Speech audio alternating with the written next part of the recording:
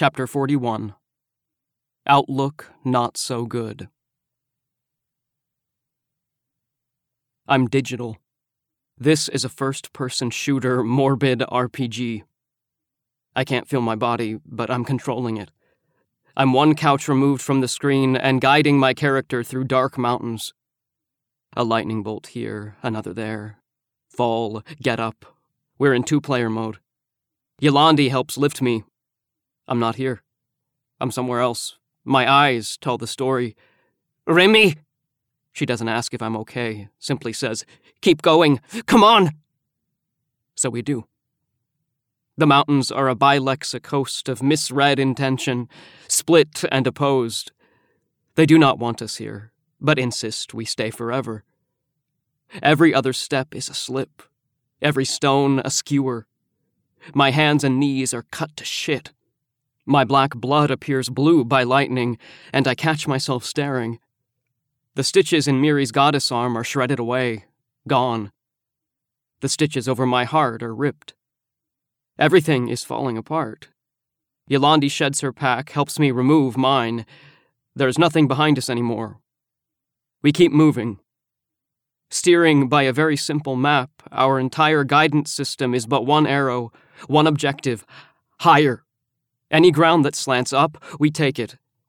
We chase the lightning, most literal, and it chases back. Its next target is a flowing puddle shared by Yolandi's right foot. Blue slams down and bolts crawl through her from the bottom up. I hear her crackle. I see her glow, and I watch her collapse. But a scratch. Yolandi is an electric beast, and she is standing again. Unbelievable. Her eyes are wide. Too wide. Can, best thing, always I will. I make, it's a promise. And she's speaking gibberish. I take her hand. It's hot. Come on, I tell her. Follow me. Best'll me let 'em. Not encouraging words, but she understands. I lead the way. Up, down, up, left, up, right, up.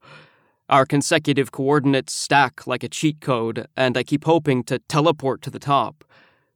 No such fortune. Up, left, up, and the terrain flattens. A steady deck in this storm. I plant my feet firmly and take a moment to appreciate it. Rain on my tongue, a body on my belly. 3 slanted bolts break the air like a compound fracture and illuminate the scene. We aren't alone. I rush to Sia's side. Yolandi follows. Sia! Haruki! I shake her shoulder. Haruki's head is in her lap. I touch her face. Brad is there too, balanced somehow on his back, 4 legs pointing straight. Sia, wake up! Go to sleep. Wake up! Go to sleep. Sia, wake up! And she does. They all do. Sia reanimates with a quick jolt. Haruki, a slow one. Brad tips over. They're here. Our friends are here. I realize I'd completely forgotten them. Sia turns back on with a gasp, one so big it could breathe the whole sky in. She looks a way I've never seen, her eyes speaking sentences I didn't know she could write. Death and fear, losing. Wide awake, she scans her current reality, downloads it, restarts. She lifts Haruki to sitting and gets up, touching all over Miri and me like we're some sort of miracle. Blah! Blah! Brad is very happy to see Yolandi. He nuzzles her, wagging his nubbed tail. Still slightly dazed, she returns the love, rubbing faces, scratching behind ears, kissing. All very nasty. What's wrong with him? In the pouring rain, Haruki looks plastic. I move closer. Haruki? Are you okay? His eyes address me, but that is all. He doesn't speak. Sia reroutes my question to Yolandi.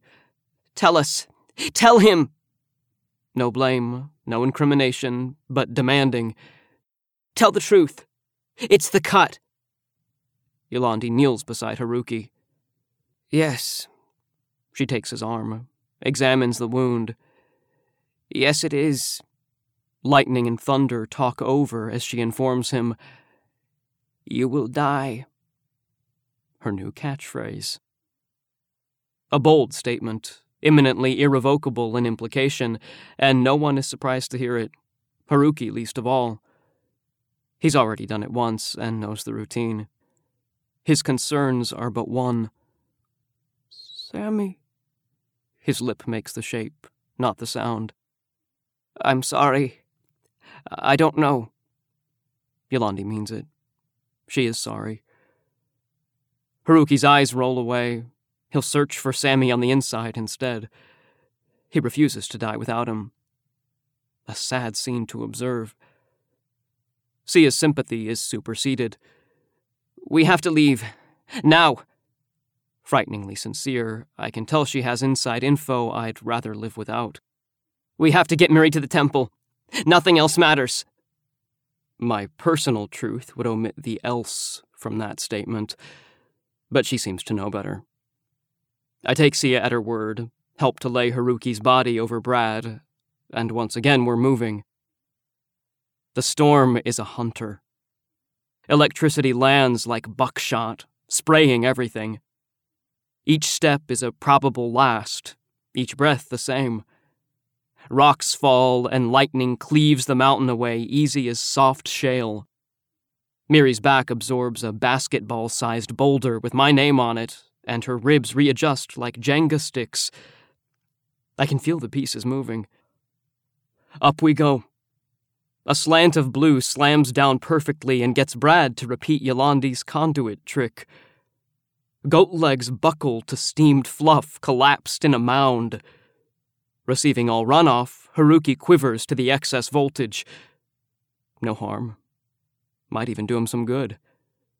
Blank! Blue! Brad is learning new words. Wobbly and most shaken, but he's up. We reach another plateau. No stopping. We climb higher and higher, higher still. Growing thin, moisture-soaked and baked with organic light, the air of this impossible ascent is a strange soup to breathe.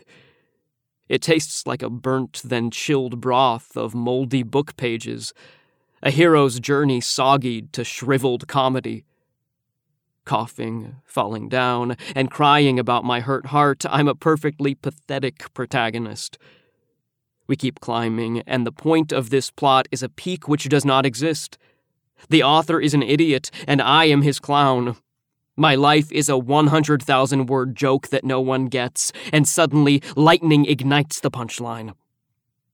Night explodes to neon. Clouds glow like stage lighting. Everything comes into view. I can see for miles through the rain. My city is burning. The forest is on fire. The faces of my friends are ghost masks, and the mountain does have an ending. Floating above us, seated at the top of the world, the Ascension Temple looks down. It's real. It is a real thing. And I still don't believe it. 50 stories higher than me, white marble is stained black in shadowed relief to the seething blue crackling behind it. Large pillars, sharp corners, and just like Sammy's poster, there is a hole in the roof. That hole's where bodies float away, where spirits depart, where people leave you forever. I hold on to Miri as tight as I can. Lightning pops and the clouds go out. The world returns to a blacklit strobe show and the temple is gone. I want to turn around. We can make it! Eyeballs fire bright. My friends are looking at me, telling me, come on, we can make it! Even the insect cut of Haruki's dying diamonds are wearing a new twinkle. This is good news to everyone but me. Come on, Remy! Yolandi takes one wrist, Sia the other, and I follow them. Flat ground makes for easy going as we push toward the final incline. My black heartbeat pounds hard and thunder rumbles in compliment. crescendic theme music to conclude this drama. Forward we go, last pages flipping fast. Speed, energy, momentum. Until Brad falls off a cliff. Almost. He fumbles backward and lands on his rear, blah! Warning the rest of us to stop, and just in time. Sia slides to a quick halt, losing one dangled leg over the edge. Very close. Split clean in two, the mountain divides before us. 100 bottomless feet separating where we are from where we need to be. To left and right, sheer walls lock us in. Ahead, the chasm drops like a black moat guarding the mountaintop. Touching T's to sight, clouds turn on and off again, flashing the Ascension Temple in and out of view. A life-giving dangle to the dying and starved, offered in jest, pulled back and not given. Wind howls upward from the dark divide like a laughing tornado, and everything feels right again. No finale. I don't deserve it. My story will be a fizzled erasure. We pace. We think, pacing, thinking. We need a plan. There's no plan. Thrashing in lashes from the chasm, wind outscreams thunder. It's wild and alive, whipping rain like bee stings onto cheeks. Can't think. My skin burns and my bones are soggy. The wind is a billion balloon parade pulled tight at the mouth and emptying its air in dog whistle decibels. Can't hear a thought. Pacing. Going crazy. Brad is having a very hard time with this. Goat hooves don't cover ears. They don't guard eyes. Blah! His simple mind is hurting. For the comfort of it, he begins to rut. He's an animal. Ass to the wind, he shovels his legs backward, scratching away the mountain ground and flinging it in chunks. Wet dirt and rocks scooped and thrown behind. His hoof connects with a larger one. Brad's upset. He kicks until it's dislodged. A powerful rut stroke and the rock is airborne, lifted like a lottery ball in the swift chasm wind and tossed easily to the other side. Promising coordinates. Brad repeats the experiment, a bigger rock this time. Same result. It's carried by the wind and deposited on the opposite side of the chasm. A plan. Who's first is a question need not be asked. The food chain here is more than obvious. My eyes embrace the wet goat in front of me, telling Brad, "Be brave. We're all with you. We'll be right behind you." Blah! No thank you. Brad is not volunteering. Yolandi is. Sprint speed clocking in at death wish pace. Without a word, she rushes past, leaps at the edge, and is full swan dive. The action comes less than graceful, and her landing is a rough one, but she makes it. The wind howls louder. Safe on the other side, Yolandi stands. She looks to the mountaintop, to the temple, then back to us. Her arms are waving, motioning for Brad to come on. She's calling out the same, but it's impossible to hear. Strange to see someone scream without a sound. I lose myself in the effect, only for a moment. Brad takes a knee as Sia and I help remove Haruki. Now a much lighter mass, Brad feels better about his chances. He acquires some runway. A couple ruts for footing, a deep sniff, a blink of contemplation, and he takes off. Quick strides, good speed. Hooves meet the edge with a strong push, and behold, a flying goat appears before me. Flayed limbs, flapping gums, and breezy tufts of poof, Brad is a successful launch. Senses optimistic and all systems check, but Yolandi's fortune is not his, and Brad's flight is quickly redirected. Gathering with intention, the wind takes him. Mid-leap and not but long, black fall beneath, Brad is caught in a personal twister, spinning and spinning. A too fast to follow blur, his blah finds my ears like a twirling siren.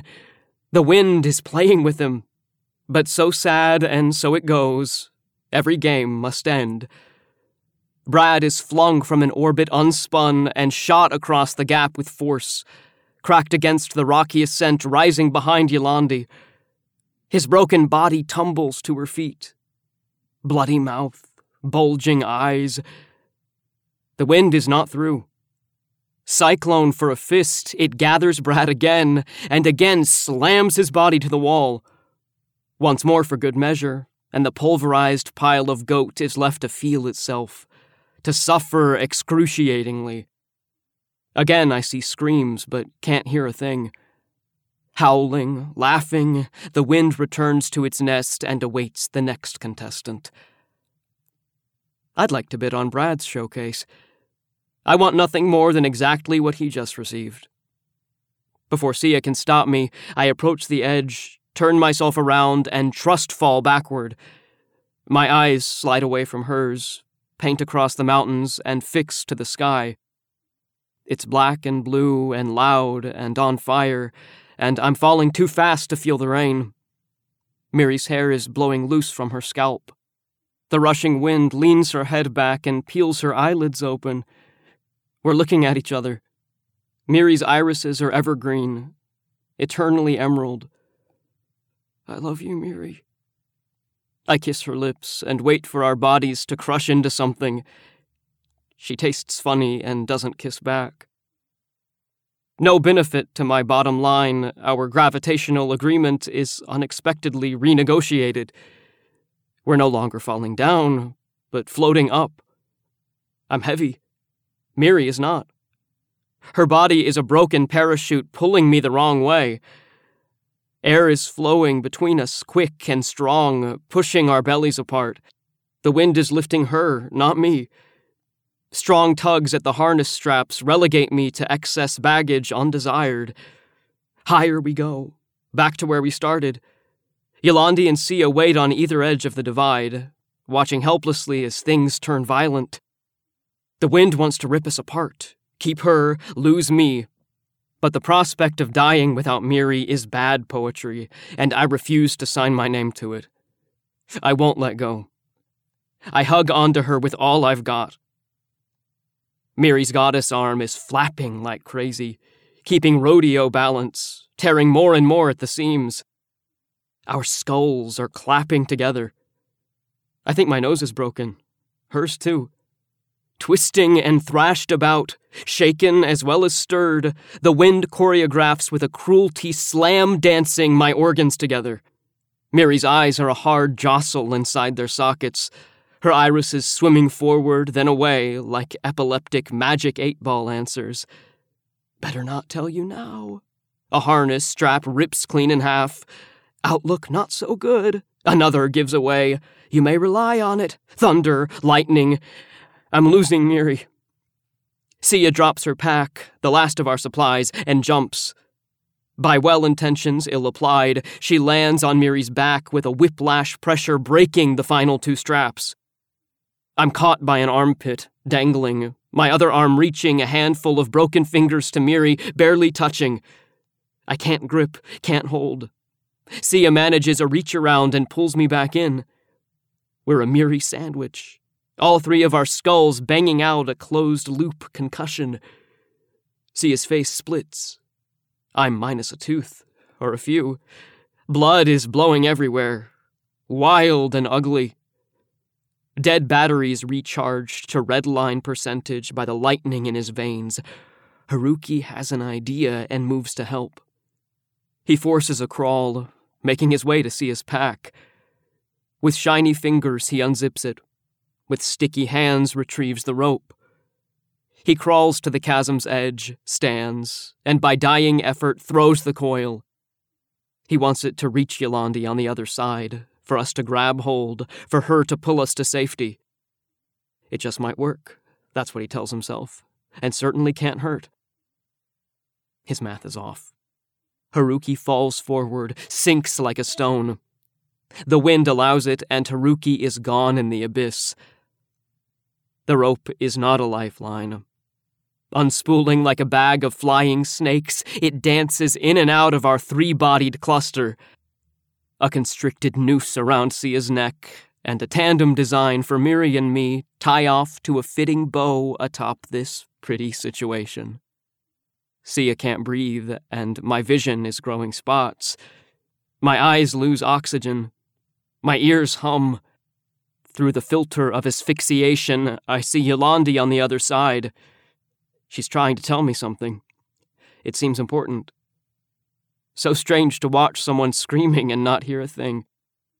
I like it. It's a nice sight to pass out, too. I give Yolandi a blink. Sorry, can't hear you. Let my eyes shut and relax into the hum.